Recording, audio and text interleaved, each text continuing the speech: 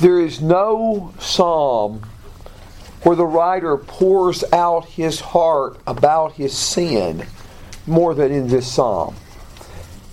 There are 7 psalms that are traditionally called penitential psalms. Psalms of persons repenting.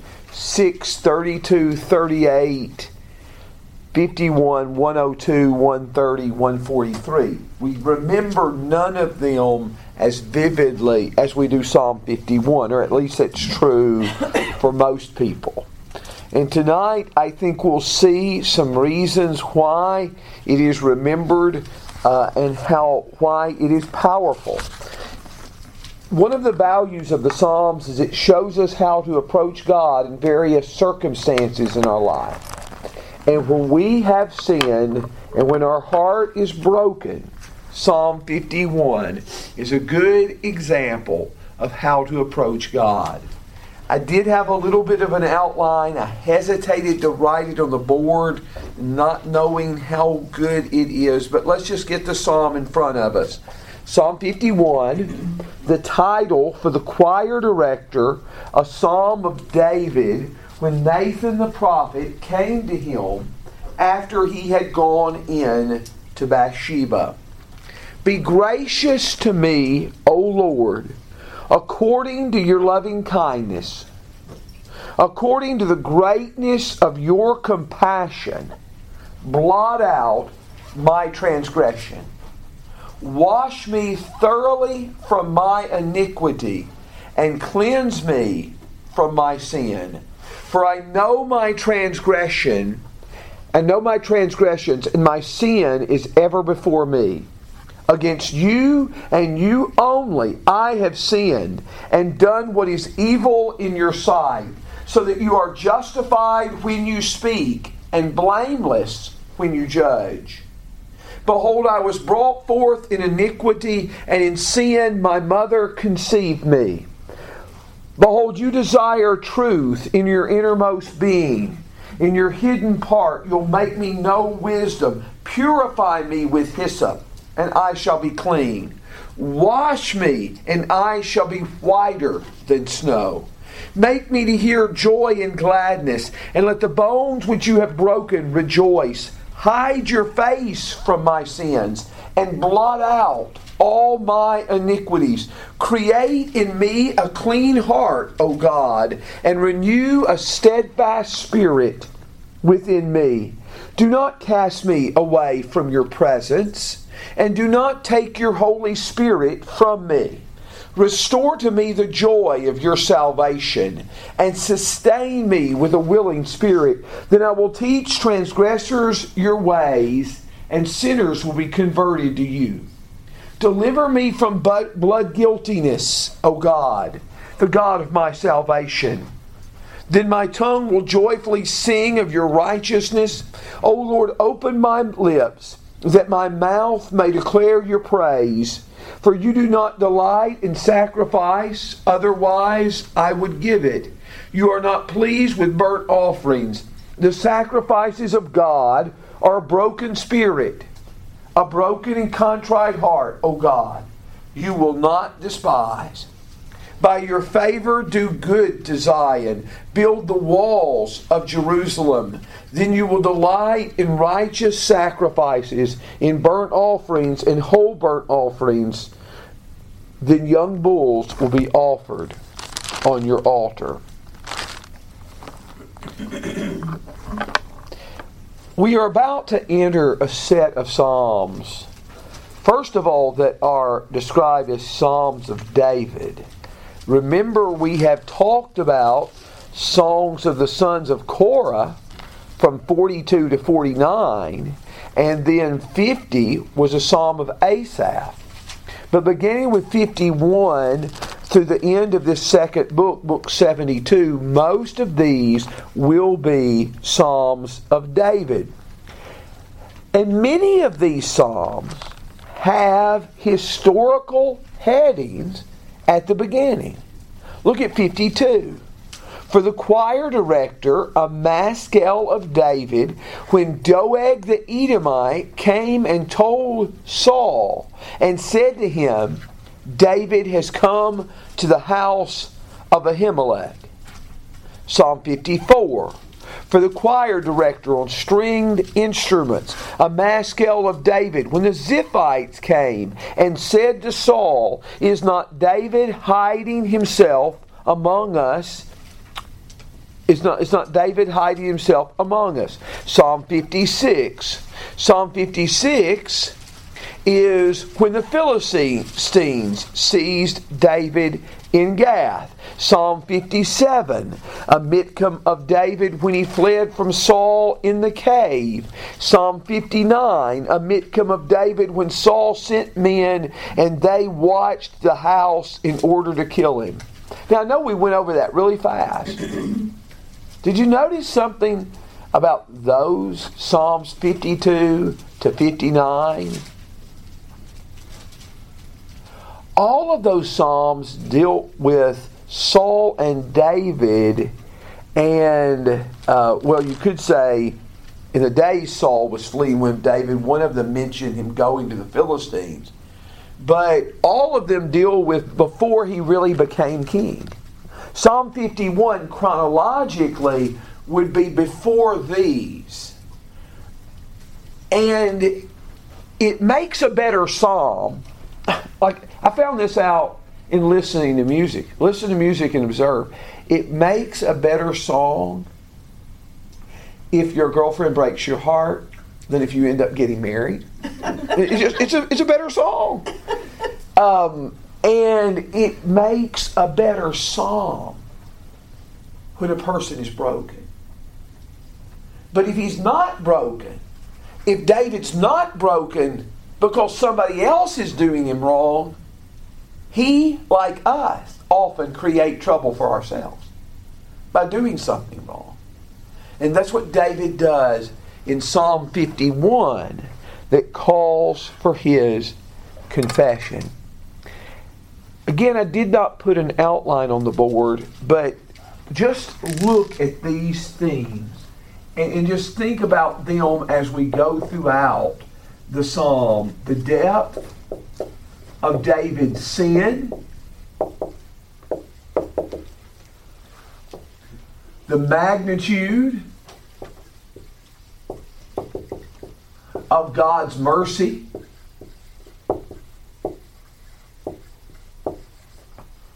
the fullness of God's forgiveness,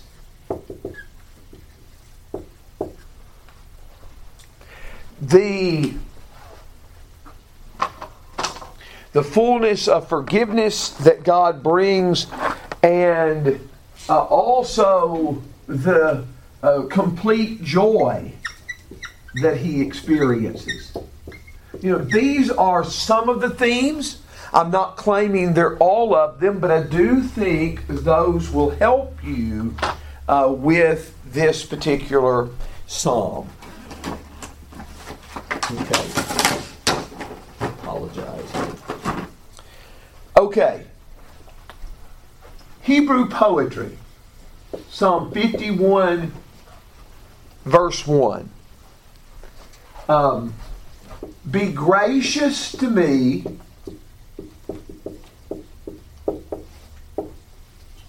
according to your loving kindness.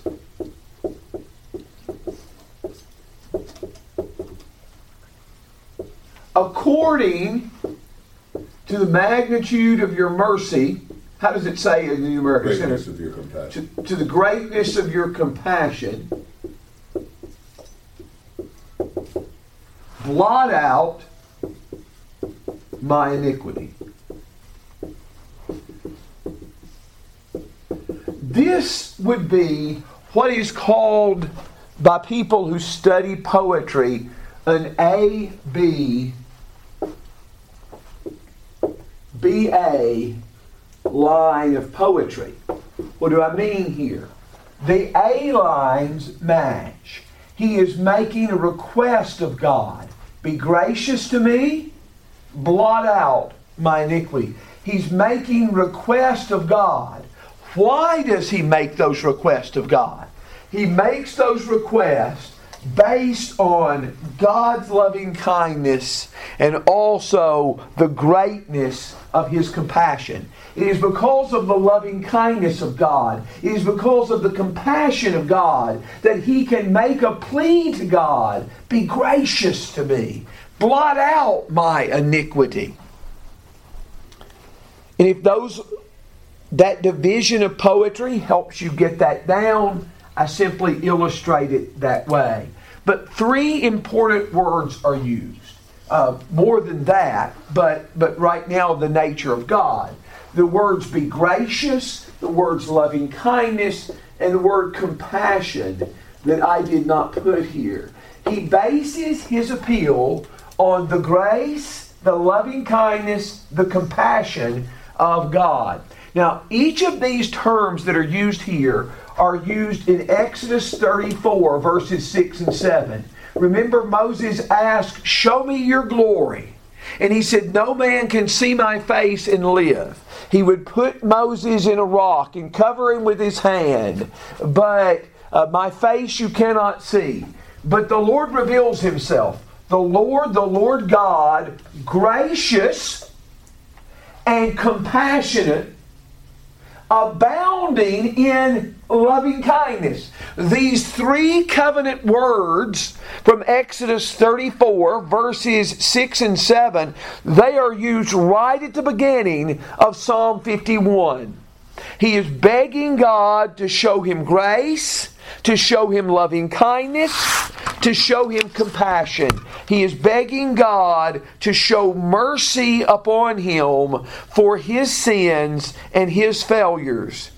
He describes his sins by speaking of them in verse 1 as transgressions, verse 2 as iniquity and sin. Verse 1 and 2, they are transgressions.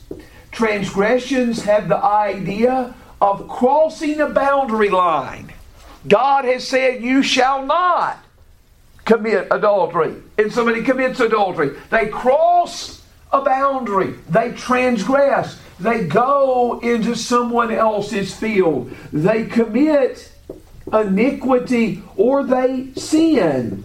Now, you've often heard sin defined as missing the mark. You have a literal illustration of that in Judges chapter 20, verse 6. As some could sling a stone at a hair and not miss. That is our word, sin. Not miss. And transgressions, iniquity, and sin, these are all ways to speak of his wrongdoing.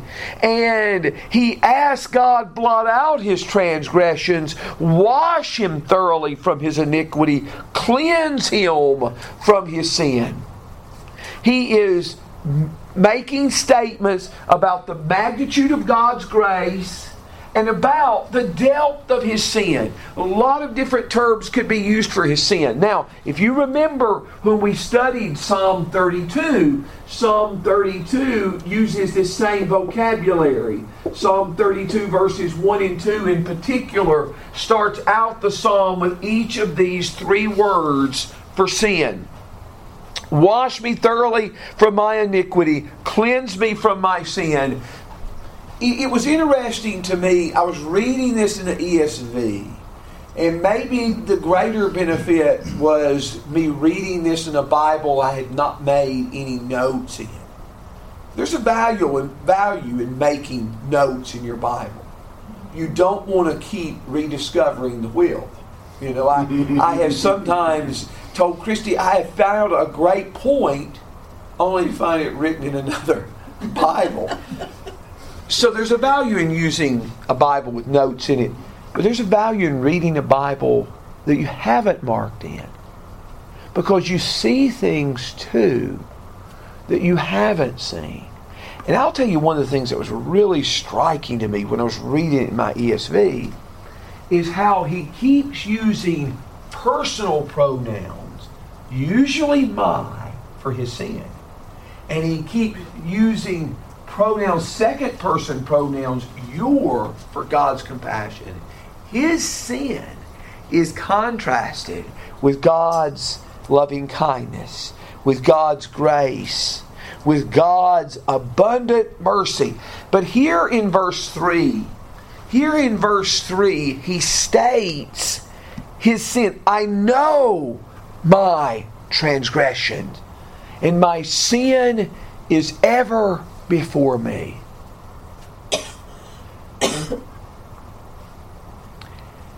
I want to be careful how I say this, because I know it can be debilitating. Guilt itself, though, is not a problem. It's going to be what we do with guilt. I imagine, I hope, every human being feels guilty about something.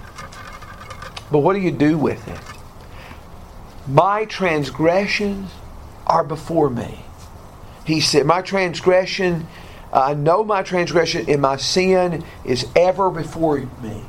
Against you and you only, I have sinned and done what is evil in your sight.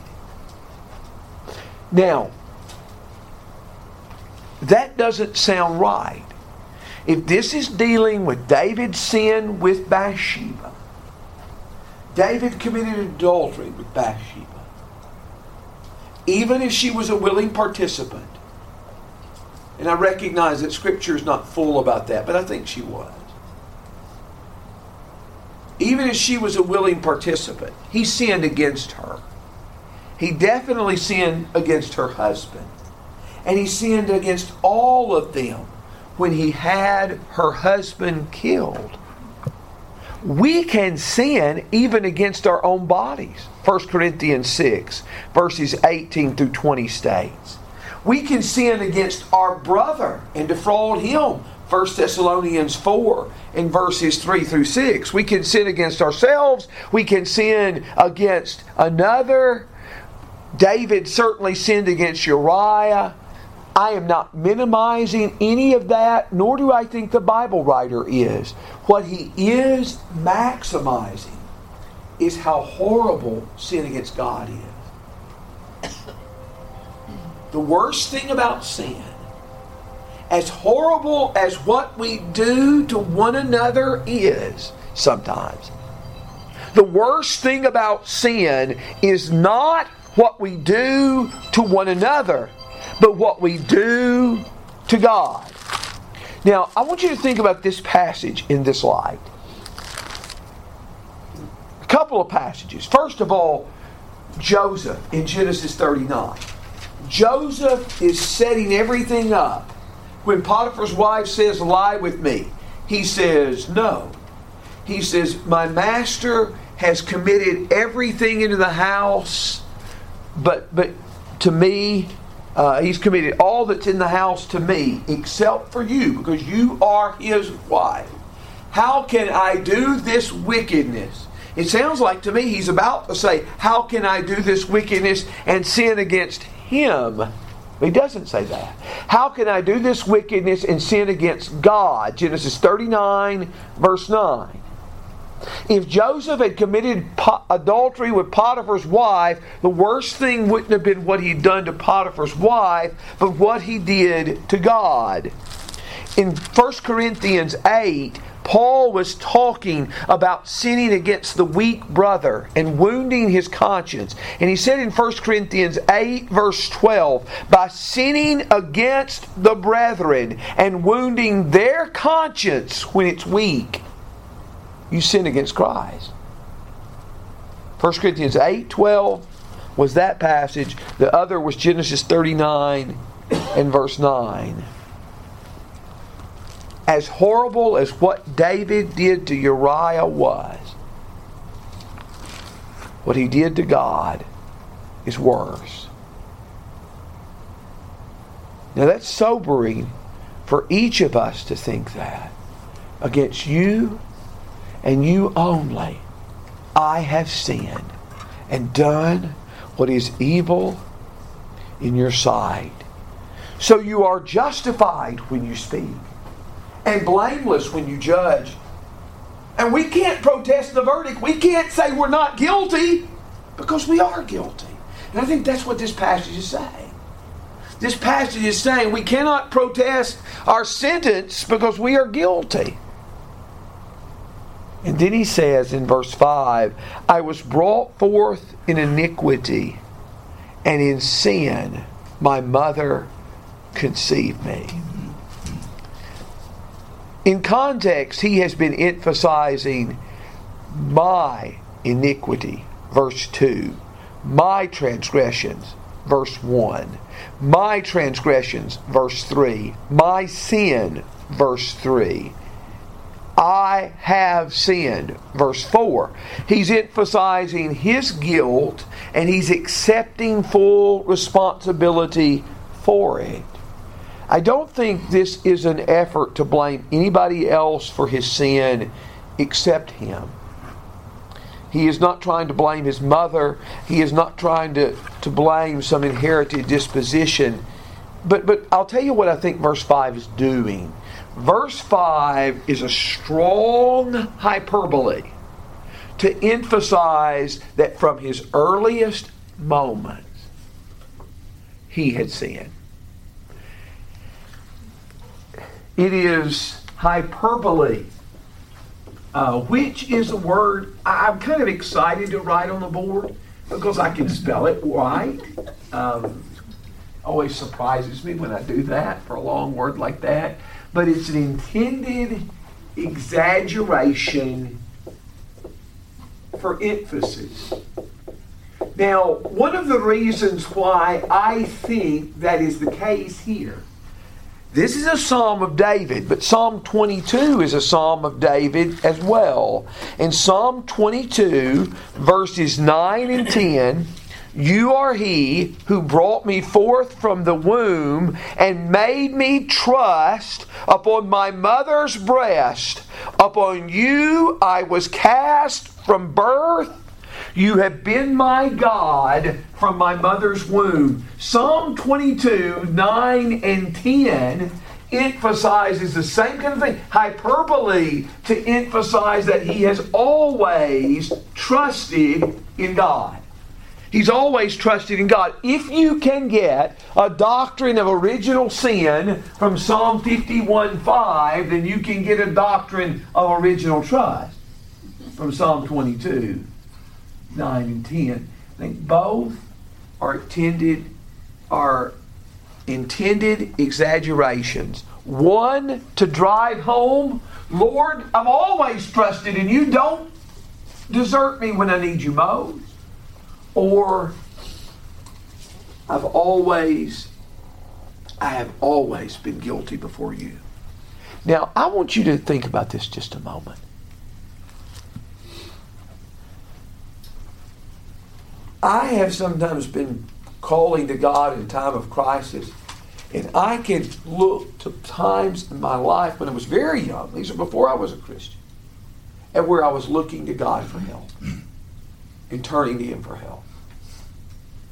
And I've also had prayers in which I was confessing and acknowledging sin, and I can point to things that before I was a Christian, I knew were wrong, and I did them anyway. I mean, I don't think I'm unique in that experience. We could do the same kind of thing, can't we? And I think that's what you see here in this passage, where he is confessing his sin and coming clean about all he has done wrong. He is overwhelmed with the avalanche of evidence there is against him and all the things that he's done wrong. Gary? So often when we do confess sin, we will say it almost like, yeah, I messed up this time, kind of as it's an anomaly in a normally righteous life. You know, we want to say this kind of a freak event, you know, that was out of character for me. We will do all those kind of things trying to minimize it. He was doing the opposite. Yes, that's a very good point. He is maximizing what he has done. He is not trying to say it wasn't as bad as it looked. It was worse than it looked. It was worse than it looked. And his career is worse than he looks. And he is throwing himself on the mercy and the compassion of God. So it is, that's a good way to say it. Any other comments that you have? It was hard for me to put these next few verses into a kind of outline form.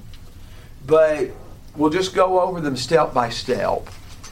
He says in verse 6, "You desire truth in the innermost being, and in the hidden part you will make me know wisdom." So God desires the deepest recesses of our being to be submitted to Him, to be humble before Him. In verse 6, you desire truth. Verse 7, "Purify me with hyssop, and I shall be clean. Wash me, and I shall be whiter than snow." So he's emphasized the depth of his sin. He has emphasized the magnitude of mercy. Now he is making a plea to experience full forgiveness, complete cleansing. Hyssop. Hyssop is only mentioned 10 times in the whole Old Testament. 10 times. One of them is in Exodus 12, verse 22, where it was used to put the blood of the Passover lamb upon the doorpost. Another place it's used is in 1 Kings 4 and verse 23, or 1 Kings 4, verse 33. In Solomon's wisdom, they spoke of the hyssop, among the other things that they spoke of. The other times that you see the word hyssop, it is in Leviticus 14 or Numbers 19. Leviticus 14, it is used some 5 times in these verses. In Numbers 19, it is used 2 times. Now, some of you that were in Numbers class, I could call on you here, and I'm sure you would know that in Numbers 19, this is for purifying a body that had come in contact with the dead. If you touched a dead body, or if you walked into a room where a person was dead, you had to be cleansed. This is purifying one from leprosy. Now, when you think of the most severe types of uncleanness in the Old Testament, they were probably these two. Any kind of connection being around a dead body or leprosy. These were intense, severe forms of uncleanness. Hyssop was used in purifying the most extreme cases of uncleanness. And that's why he uses that as the picture. Purify me with hyssop. He knows his uncleanness is great. He knows his sin is horrible. Purify me with hyssop, and I shall be clean. Wash me, and I shall be whiter than snow. When God was going to appear on Mount Sinai, the people were told to wash their clothes. In Exodus 19 verse 10, Exodus 19 verse 14, he is begging that God wash him, that God make him clean. Purify me with hyssop. Wash me, and I will be whiter than snow. He is asking for God to forgive him fully. Even though our sin is great, His mercy is so great that we can be fully forgiven. In verse 8, make me hear joy and gladness. Let the bones which you have broken rejoice. God, he attributes to God the breaking of his bones as a punishment for his wrong, but he is asking that God heal them once again. Let the bones which you have broken rejoice. Hide your face from my sins and blot out my iniquities. Hide your face from my sins. Now, there are a couple of passages, and we could point out others, but in Psalm 13, verse 1, that we've covered so far, Lord willing, we will cover someday, 88:14. Both of those beg God not to hide His face. Please do not hide your face from the psalmist. But he does ask that God hide His face from my sins. Hide your face from my sins. Blot out my iniquities. As I was looking up the word hide in some places that it's used in the Old Testament, it's not always translated hide. It's translated, for example, in Proverbs 25, verse 2, it is translated conceal. It is the glory of God to conceal a matter. Think about that in this context. Is it the glory of God to conceal, to hide our sins? That He can forgive our sins? Hide your face from my sin. And blot out all my iniquities. Create in me a clean heart.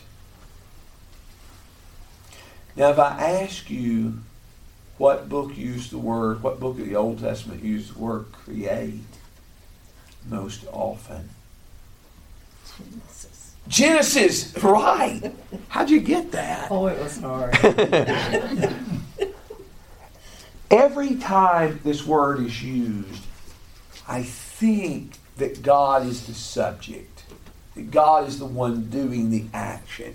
And He is saying, create in me a clean heart. Just as God spoke our world into existence, He knows that for him to be a new man, God will have to make him new. Create in me a clean heart and renew a steadfast spirit within me.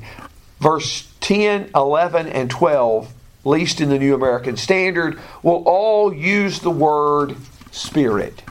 All use the word spirit. Create in me a clean heart, renew a steadfast spirit within me. Verse 11, do not cast me away from your presence. Do not take your Holy Spirit from me. Okay? Presence and Holy Spirit. Now, I believe the Bible teaches a Holy Spirit in a fuller sense in the New Testament, but I don't think there's a real difference here between God's presence and God's Spirit. Let me show you a parallel. Psalm 139, verse 7. Psalm 139, verse 7. Where can I go from your Spirit? Where can I flee from your presence? You see, the word Spirit and presence were used interchangeably. We still may need to capitalize this because it is in reference to God, but I didn't capitalize it in the sense that you don't think of the Holy Spirit of the New Testament. But God's presence and God's Spirit seem to me in these verses to be used interchangeably. Do not cast me away from your presence. Do not take your Holy Spirit from me. Restore to me the joy of your salvation and sustain me with a willing spirit. Not only is he going to experience full forgiveness, washed thoroughly from his iniquity, cleansed from his sin, God hiding his face from his sins, but he wants to experience the complete joy that comes from being right with God. The complete joy It comes from that. Make me to hear joy and gladness, verse 8. And verse 12, restore to me the joy of your salvation.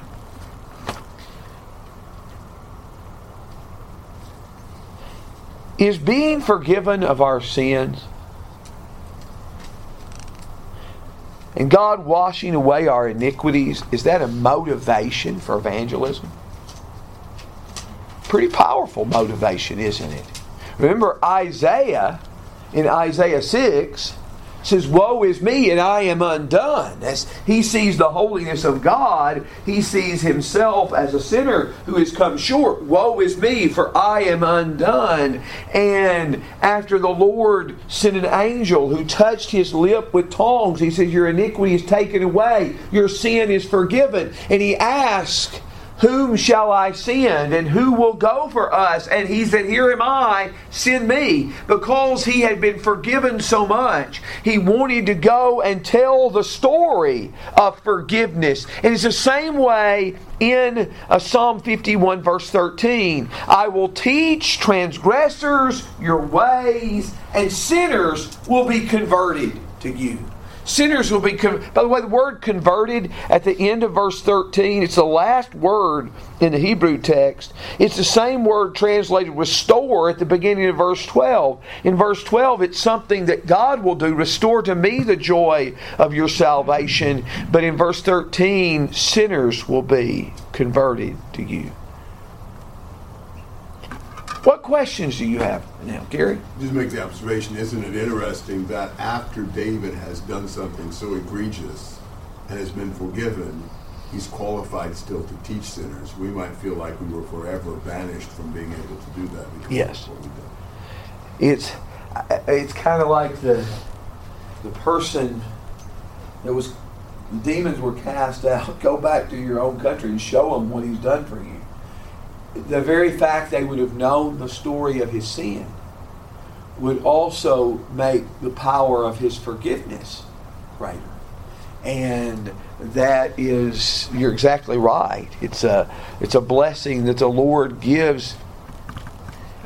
Somebody once asked me seriously. It wasn't here, I don't think. That's, if I introduce it like that. But somebody said, can God use imperfect people? Outside of Jesus, that's all he uses. I mean, that's all we have. So, verse 14. Deliver me from blood guiltiness. And that word blood guiltiness is generally associated with, it can just be translated blood, but a lot of times in this context it's associated with murder. And it reminds us of what he's done. Deliver me from blood guiltiness, O God, the God of my salvation. Then my tongue will joyfully sing of your righteousness. O Lord, open my lips, that my mouth may declare your praise. If God, by his grace, forgives him, and God creates a clean heart, and God fills him with joy, it is God who is opening his lips. Ultimately, he in a sense, it doesn't mean he's passive in the whole process, but God is the one who's doing all of this. O Lord, open my lips, that my mouth may declare your praise. For you do not delight in sacrifice, otherwise I would give it. You are not pleased with a burnt offering. The sacrifices of God are a broken spirit, a broken and contrite heart, O God, you will not despise. What does God want most from us when we sin? This is a pretty good picture here. Not just a sacrifice, not just a burnt offering, not just a step forward during the invitation song. Not minimizing the sincerity of any of those things. But it has to come from a broken spirit and a broken and contrite heart.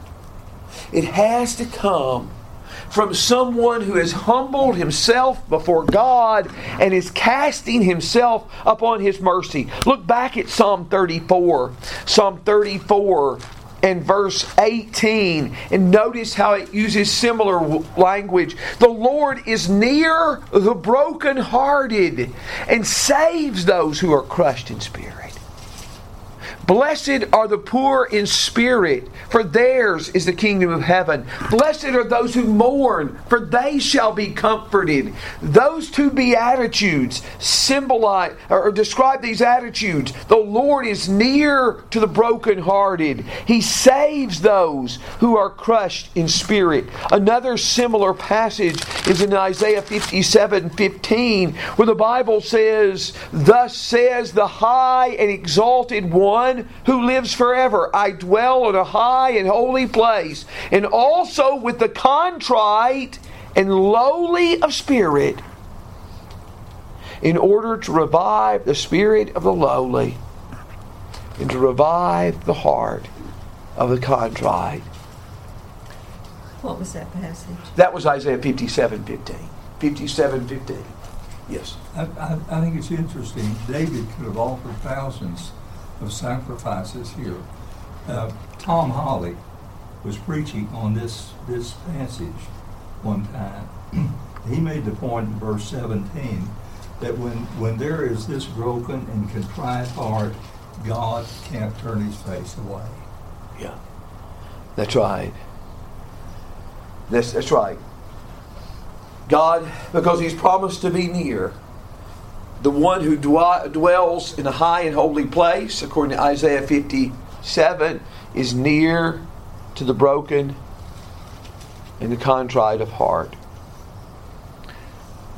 We sing a song, or used to sing a song some. We may not have sung it in a while. Does Jesus care?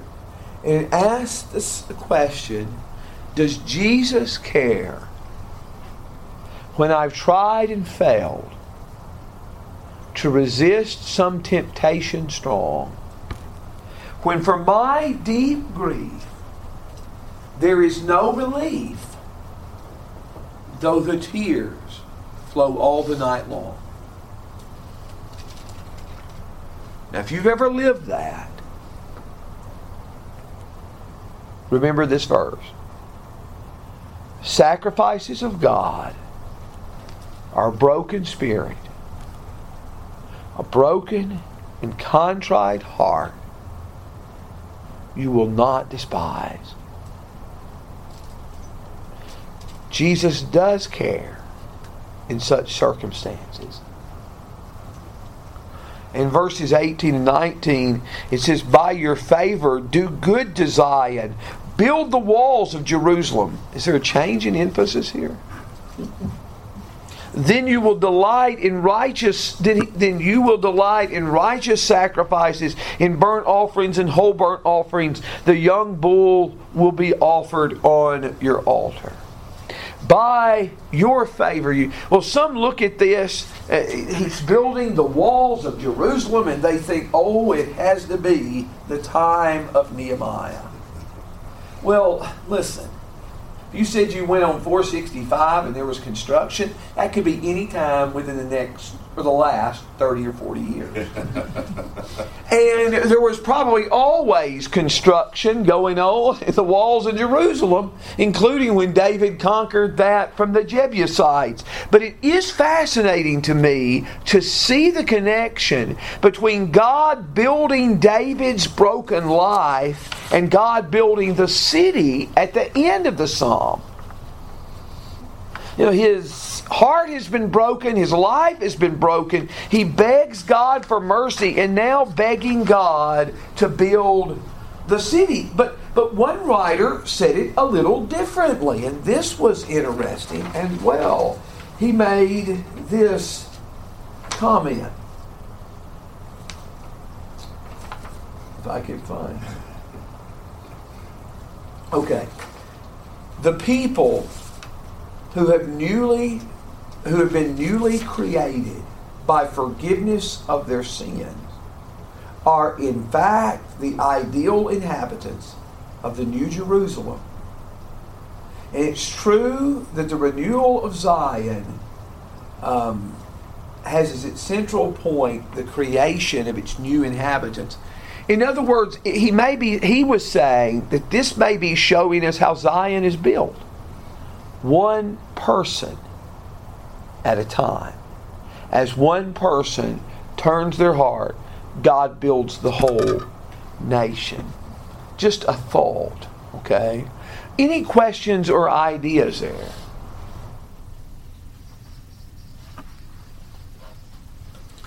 Okay, the depth of David's forgiveness, the magnitude of his mercy, the fullness of forgiveness, all these things are stressed. Now, let me tell you, before we're about to talk about how Jesus fulfills this, but I want to tell you something that I hope will excite you and not discourage you. But in preparation for this class, I didn't get to read as many books as I usually like to. And I think this is such a central psalm. I'm thinking about preaching on it Sunday night anyway, in spite of this class. There will be some amount of repetition involved in that, but I'm hopefully going to be able to present it in a new way. So let's see. If it doesn't work, you can tell me afterwards, privately, kindly. Don't do that again. But we'll try to see. But let's look at Psalm 51. We're going to look at Psalm 51 in the New Testament in just a second, particularly Jesus, as it is fulfilled in Him. But before I did that, I also want to make this point. One of the writers stated that what is promised in Ezekiel 36, 25 through 27, in that promise of a new covenant, is very similar to what David asked in Psalm 51. And let me just read a few of these verses and notice some similarities between the new covenant in Ezekiel 36 and these statements in Psalm 51. Then I will sprinkle clean water on you, and you will be clean.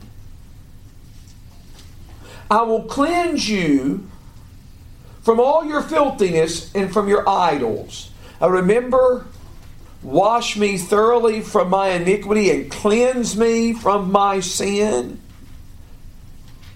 Purify me with the hyssop and I shall be clean. Here, God says, I'll sprinkle you with clean water and you'll be clean. So Ezekiel 36:25 sounds a lot like Psalm 51 verse 2, Psalm 51 verse 7. Verse 26 of Ezekiel 36. Moreover, I will give you a new heart and I will put a new spirit within you. And I'll remove the heart of stone from your flesh and give you a heart of flesh. I will give you a new heart and a new spirit. Create in me a clean heart, O God. Renew a steadfast spirit. Psalm 51 verse 10. Same kind of language. In verse 27, I will put my spirit within you and cause you to walk in my statutes. And you shall be careful to observe my ordinances. But again, my point is a lot of the language here sounds like the language of this promise when God gathers His people from all nations. The word new covenant is not used, but it is that idea as He gathers His people back from captivity. Now, can you remember any place that Psalm 51 is specifically quoted in the New Testament?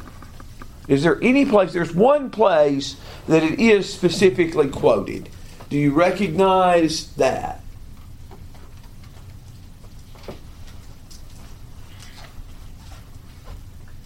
Okay, 51:4.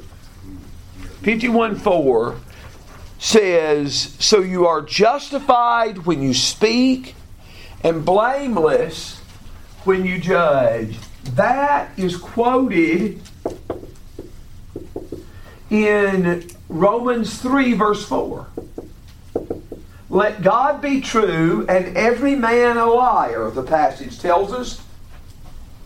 And then it quotes from this passage.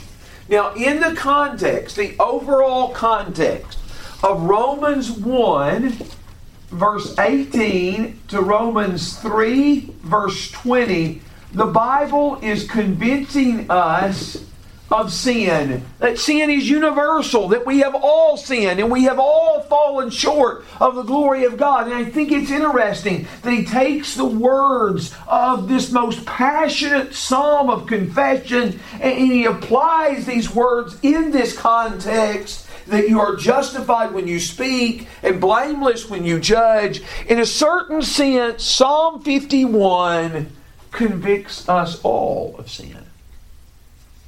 I think that is part of the message there. But there are a lot of other connections. Let me ask you to make some here. The class has been strangely silent tonight. But any comment?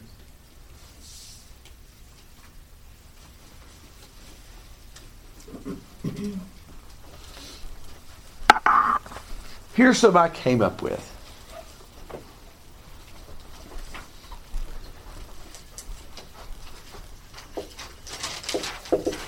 The word used for the mercy of God in the Greek translation of the Old Testament is the same word used in Ephesians 2 and verse 4, among other places,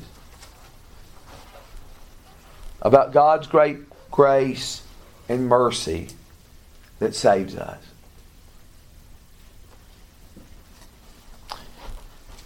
Be gracious to me, O God, according to your loving kindness, according to the greatness of your compassion. And I think that's where the word is used. The greatness of your compassion or your mercy. Blot out my transgression. God's mercy displayed in Christ Jesus through the cross is the ground of our salvation. And he says, blot out my transgressions. Blot out my transgressions. In Colossians 2 and verse 14, Colossians 2 in verse 14, having canceled out or blotted out the certificate of debt consisting of decrees against us, which was hostile to us, he took it out of the way, having nailed it to the cross. The word that is used in the Greek translation there is the same word used in the Greek translation of Colossians, or the New Testament of Colossians 2 and verse 14. As Derek Kidner said, only grace could reveal at what cost the bond which stood against us could be blotted out. The Bible says in verse 2, wash me thoroughly from my iniquity. Verse 2 and verse 7, wash me thoroughly from my iniquity and cleanse me from my sin. The Greek word for wash is only used 3 times in the New Testament. Only 3 times. 2 of them in the book of Revelation. In Revelation 7 in verse 14, and in Revelation 22 and verse 14. Those who are in the white robes, who are they? The question is asked. And the answer is given in Revelation 7. Revelation 7 in verse 14. My Lord, you know, these are the ones who come out of the great tribulation, and they've washed their robes and made them white in the blood of the Lamb. Wash me thoroughly from my iniquity. How can we make such a request? We can make such a request because of Jesus. Wash me thoroughly from my iniquity and cleanse me from my sin. Also, that particular word that is used there for cleansing in verse 2. And then later in verse 7, I will be cleansed. The Bible says it is the blood of Christ that cleanses us from all sin. If we walk in the light as He is in the light, we have fellowship one with another. And the blood of Jesus Christ, His Son, cleanses us from all sin. If we confess our sins, He's faithful and just to cleanse us of our sins and forgive us of all unrighteousness. Purify me with the hyssop, and I shall be clean. The hyssop is only mentioned twice in the New Testament. And one of them is mentioned in connection with the cross in John 19 and verse 29. Now, understanding that the hyssop was used to put the blood of the Passover lamb on the doorpost, and Jesus is going to be identified in that passage as a fulfillment of that Passover lamb, I know that may be a stretch. It could be, but I'm inclined to think it's not. And even the other time where hyssop is mentioned in the New Testament is in Hebrews 9 and verse 19. And the Bible is talking about these Old Testament sacrifices and applying the hyssop and how the blood of these animals served a purpose and served for the sanctifying of the flesh. But it's making a how much more argument for the blood of Christ. Everything about hyssop in the New Testament points to the death of Jesus and is tied to the death of Jesus. When verse 8 and verse 12 says, "Make me to know joy and gladness." In verse 12, "Restore to me the joy of your salvation." The particular word for joy is only used 5 times in the New Testament. But that particular word for joy, one of the times it's used, it described the joy of the early church as they were meeting from house to house and having fellowship. The joy they had in Jesus and fellowship to Him is described there. Create in us a clean heart and renew a right spirit within us. Create in us a clean heart. He has created us in Christ Jesus for good works. Ephesians 2:10. We are, the noun form is used in 2 Corinthians 5:17. We are a new creation in Christ. God creates in us a clean heart and renews a steadfast spirit within us. I'm sure I missed something. Anybody? Any thoughts? Yes. Psalm 51 verse 8, the idea of let the bones which you have broken rejoice, reminded me of Hebrews 12, the idea that God disciplines us so we can share His holiness. Verse 11, Okay. all discipline for the moment seems not to be joyful but sorrowful, but afterwards it yields the peaceful fruit of righteousness. Okay. That's a really cool idea. Very good. Very good. I don't know if cool is a word I would use to talk about discipline, particularly when you're on the receiving end, but I understand it is a good point. It is that God can use the discipline to build in us a holy character.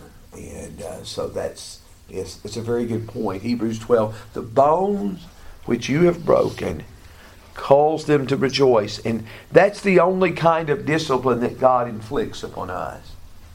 One writer has said this on this psalm: the very fact that in the very first verse that you use 3 key covenant words, God's grace, God's compassion, God's loving kindness shows us that from the very start, God's judgment on the sinner is for the purpose of rescuing the sinner and making him a new creation. God's purposes in doing that, as Claire said, are gracious and merciful. He seeks to bring us to himself. Okay? Anything else? You've said this before several times, but God wants us to be saved more than we wanted ourselves. That's right. That's right. And look at the lengths he's gone to make sure that happens. And so he is wanting to bring us into fellowship with him. Very good. Well, we are glad that you're all here. And Caleb, would you want to lead us in prayer as we close? Dear Lord, we're so thankful that we could study your word tonight. We thank you, Lord, for this psalm that you put in your word that was spoken by David at one of the lowest moments of his life, God. But we see how you forgave him and how much influence that has had even over our lives thousands of years later. And Lord, we are so thankful for the peace that you give us, for the forgiveness, and especially for the immense love that you have shown us. Lord, we recognize that we find true forgiveness through the sacrifice of your Son, and that it is because of him that we can not only speak to you, but that we can have a relationship with you and one day spend eternal life with you. Lord, we ask you that we will grieve over our sins like David did, but that we will find the peace that you give us. Lord, we ask you that you will cleanse our hearts and restore your spirit within us. And we just thank you, God, again for opportunities like these where we can open your word and see your good works, and help us never to lose the joy of being restored to you, and that every time we will fall, we will find that same joy every time. Please watch over us tonight and the rest of this week, and may we seek to be pleasing to you in all that we do. It's in your Son's name that we pray. Amen. Amen. Amen. I think it's interesting that all of that you didn't mention that